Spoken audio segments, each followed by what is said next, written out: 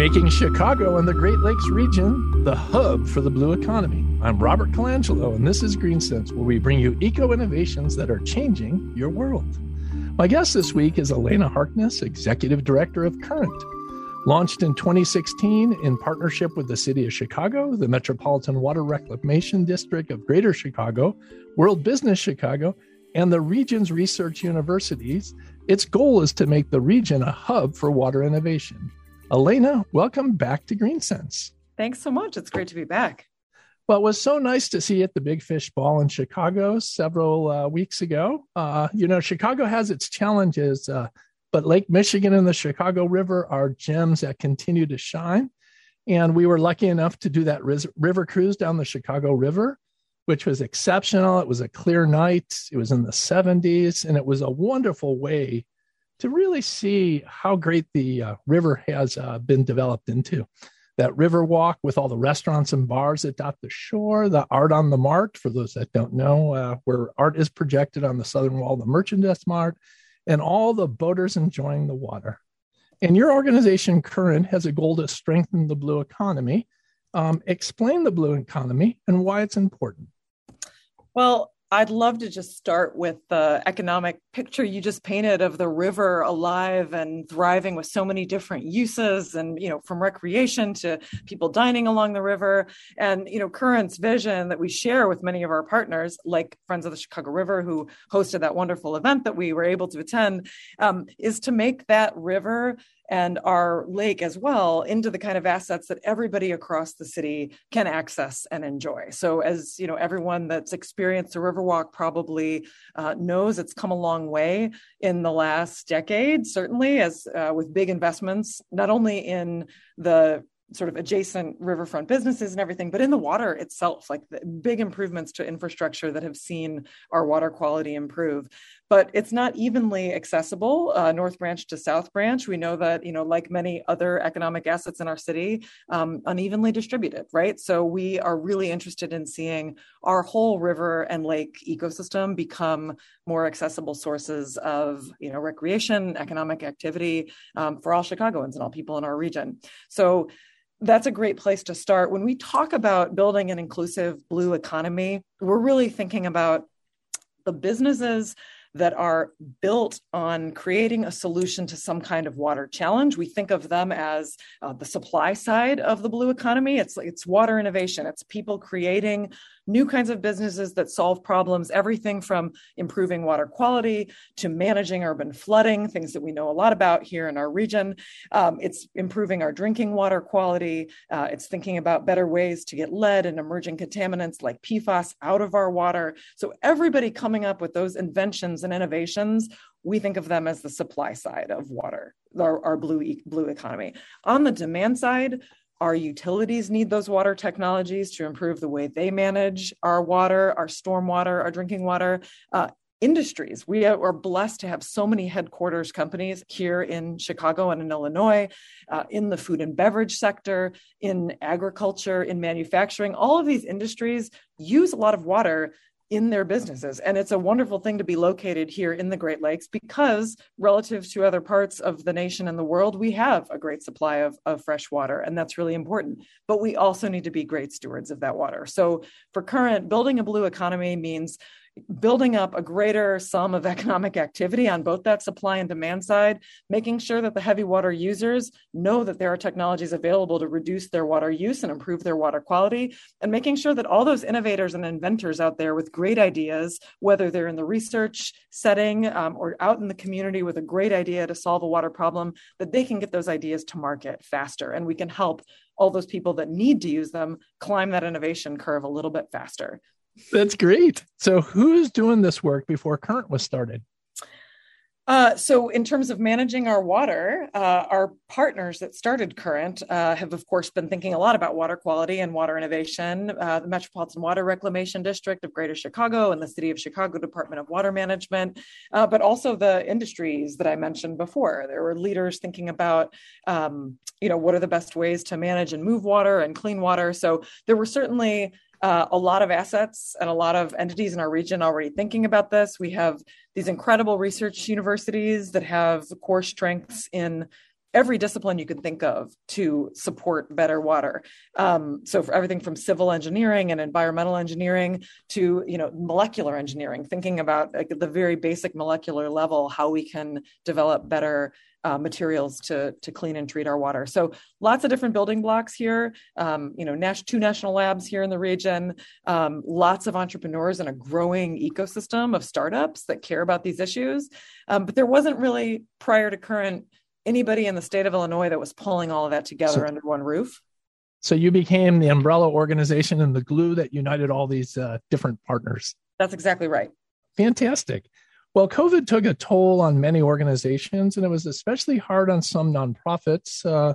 It impacted staff, funding, and programs. Did COVID have any impact on your organization, or were you able to continue working smoothly? It definitely did. I mean, one of our core functions is to convene, and we shifted pretty quickly into virtual convening mode. And in some ways, that expanded our reach. We did a lot of convening with national and global partners that we were kind of able to do virtually. So that was terrific. And we leaned heavily into, recording and putting things on our YouTube channel. So there's a great archive of these virtual events. And I think if there's any silver lining, it was, leaning into the kinds of connections you can make when you're not in person. But one of the heavy impacts that COVID brought to our organization was delaying our ability to launch H2 Now Chicago, our water quality monitoring project, because for many months there in early 2020, we weren't able to be out in the river doing sampling, just the kind of field work that is critical. Yeah, we're going to get into that project in a second. Yeah. Any creativity that you had to deploy in order to stay operational? Well, I'm so proud to have a team that really pulled together in the virtual setting. I hired 3 different employees completely virtually and onboarded all of them, and it's been terrific. So I think we all just sort of leaned into the virtual world. And again, those events that we did, both events like the Innovator Showcase series, where we brought technologists together with end users that had a specific problem and tried to solve them, or events like Chicago Water Week, which was completely born out of the COVID moment. And, we had to completely cancel our World Water Day event for March and had to think about what we might do instead in the fall. And so the idea to convene an umbrella week to celebrate and showcase all of the ingenuity in Chicago's water problem solving community was really born out of COVID. So very grateful for that. Well, congratulations for surviving. It was tough times for a lot of people, but as I said, a lot of nonprofits had unique challenges. Yeah. Let's take a look out west. The western states like California, Nevada, Utah, Colorado, they've been in a long-term drought for over 20 years. Yeah. And water scarcity is clearly visible. If you just take a look at Lake Mead, it serves over 20 million people. It's at historic low water levels. I was out there a couple of months ago. I was amazed. It was below the intake valves in many areas. And that water provides potable water for drinking as well as hydroelectric power. And it's very easy to get people to get serious about water conservation and innovative technologies to manage water better when they could see their scarcity. The Midwest is surrounded by the Great Lakes. We've got plentiful supply of fresh water. How do you get the public and businesses concerned about this precious resource and engaged to develop technologies that conserve and manage water when water abounds? Yeah, it's a defining challenge for us. When I started at Current a couple of years ago and talked about the Midwest and our water abundance as a location attractor, like part of our attraction strategy, why we should have companies and residents move to the Midwest, nobody wanted to talk about it. And that conversation has changed so much in the last 2 years, I think in part because of the persistent drought in the West. But also just the conversation around climate impacts has changed so much. I think we're starting to see the reality of climate migration play out in other places. And it's starting to feel a little bit more real, the storyline that the Midwest could be a place where companies and people would want to live in a world where the climate is changing. All of that said, we already have problems here exacerbated by climate change with fluctuating water levels, right? We know that it's affecting the coastline of Lake Michigan. It's affecting people's basement flooding, right? We are getting more intense rainfall in certain areas, and we have to adapt to that. So I think, the natural inclination is when we have a problem, we're much more motivated to solve it. I think you've seen a lot of uptake and really interest in things like green infrastructure, figuring out how to help to stabilize and secure our coastlines. Those are some of the things that I think we're seeing a lot of interest in energy and drive for. On the water conservation and reuse side, the market drivers and demand drivers aren't there yet. So it's really our job at Current with our partners is to lead with a vision that let's look 30 and 50 years into the future and imagine a Great Lakes that has a very different, number of people, number of businesses relying on it here locally for use. And how do we start to, act like Nevada with these really excellent policies and technologies in place to conserve every drop and make sure every drop is in its highest and best use. And that takes vision. Well, that's a laudable goal, but Americans aren't very good at being proactive and looking far out in the future. How do you marshal the troops to get focused on that? Yeah, I think it's by, creating a compelling narrative, which we've been doing with partners that share that vision with us. We're fortunate to have companies here in the region that have ESG commitments where they're placing water in the forefront. So some of these heavy water user companies I've talked about, they're headquartered here in Chicago, but their production is elsewhere. And maybe they do have water scarcity issues in places where they are, for example, manufacturing and bottling their beer, right? So that it's interesting to have companies that are headquartered here with footprint in other places that can talk about the connectivity of these ecosystems and how we need to care.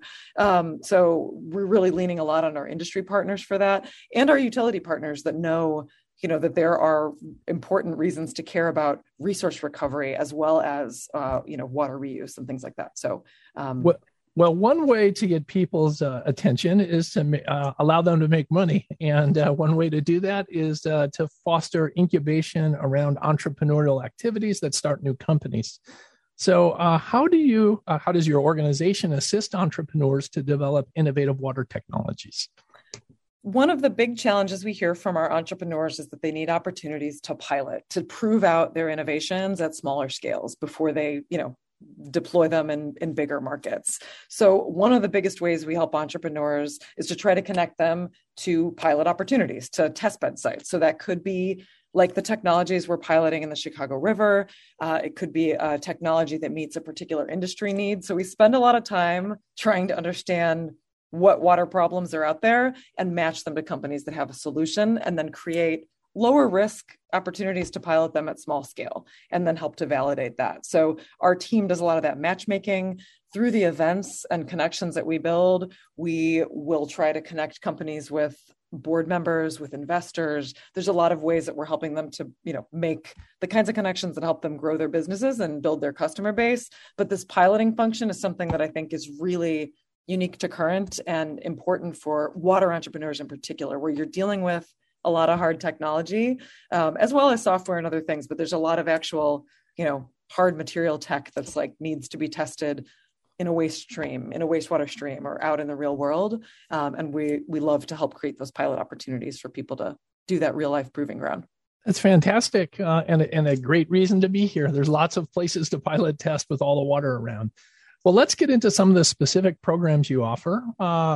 There are two main parts to consider when you address water management.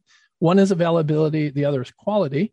And the first project fits on the quality portion. That's H2 Now Chicago. Tell us about it. So H2 Now Chicago is like a weather report for the Chicago River. So we're putting probes in the river in 3 different locations so you can understand what's going on in the North Branch or the South Branch or the main stem, like where we were the other night watching all of the kayakers and art on the Mart.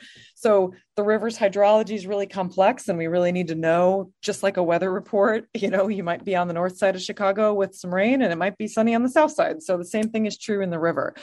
You can go to h2nowchicago.org and see all of last year's data and what we did with the probes in the river last year.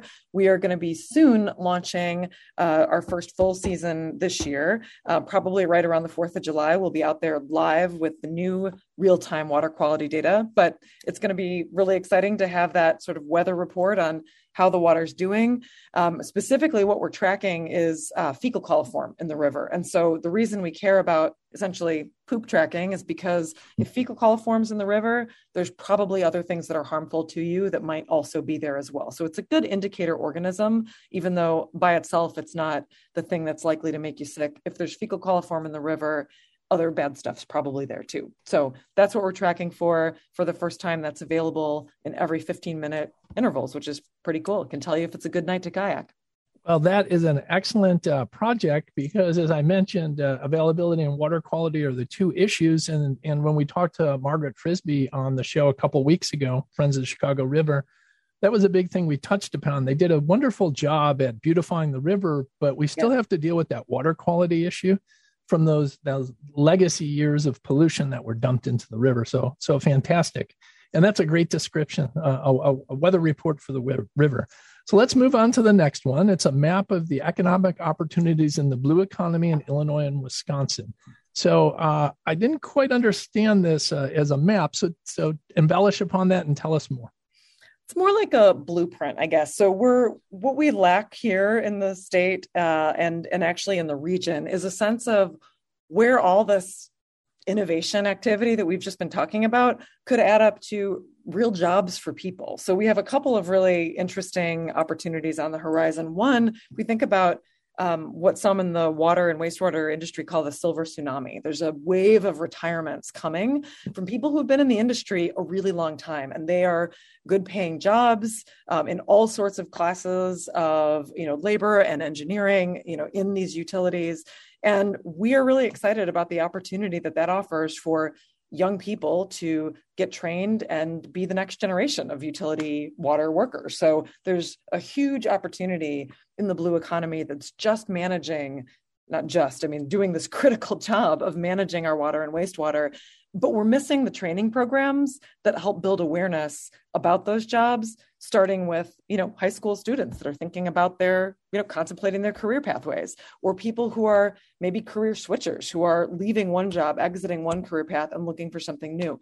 We want to make those career pathways totally seamless and visible in the blue economy so that people can understand and get excited about the river, just like you and I did on Friday night, and think, this might be something I want to do for work, cleaning up the river, thinking about how to make it better for all of the folks in our region. So that blueprint, those pathways, they're not out there yet. We've identified some really exciting opportunities to build them. And we're hopeful that we can attract, federal and philanthropic dollars to the region to build those pipelines and pathways. That's fantastic. Now I understand. Map may have been the wrong word. Blueprint's a much better one. I never asked you, where did the name Current come from? What's the meaning behind it? I wish I'd been a fly on the wall for those naming conversations. Current, the name predated my tenure, but, I think it conveys forward motion, right? It conveys action and the forward movement of water. And I think that's what we exist to do, is move the water innovation community forward, farther and faster together in collaboration. And I think Current conveys that really well. Well, you're smart and you're a ball of energy, and it's great to see you in this leadership position. And, water is really, really important that we manage it properly. And, I don't think we've done a very good job as a nation at managing our water. So I'm very glad to see that Chicago is going to be the hub of innovation for that. So it was great to see you last month. I enjoyed our conversation, and thanks for being on GreenSense. Thanks for inviting me. I'm always happy to talk about this work. Thanks so much. See you soon. That was Elena Harkness, Executive Director of Current, talking about how they are building the blue economy in the Chicago region. GreenSense is an independent radio show that relies on the generous financial support of patrons like you to produce a high-quality audio broadcast that promotes innovators with sustainable solutions to solve our most pressing environmental challenges. If you're interested in being a patron, visit the greensensefarms.com website to download the patron form. I'm Robert Colangelo. Thank you for listening to GreenSense, and catch the GreenSense Minute every Thursday and Saturday on 105.9 WBBM Chicago.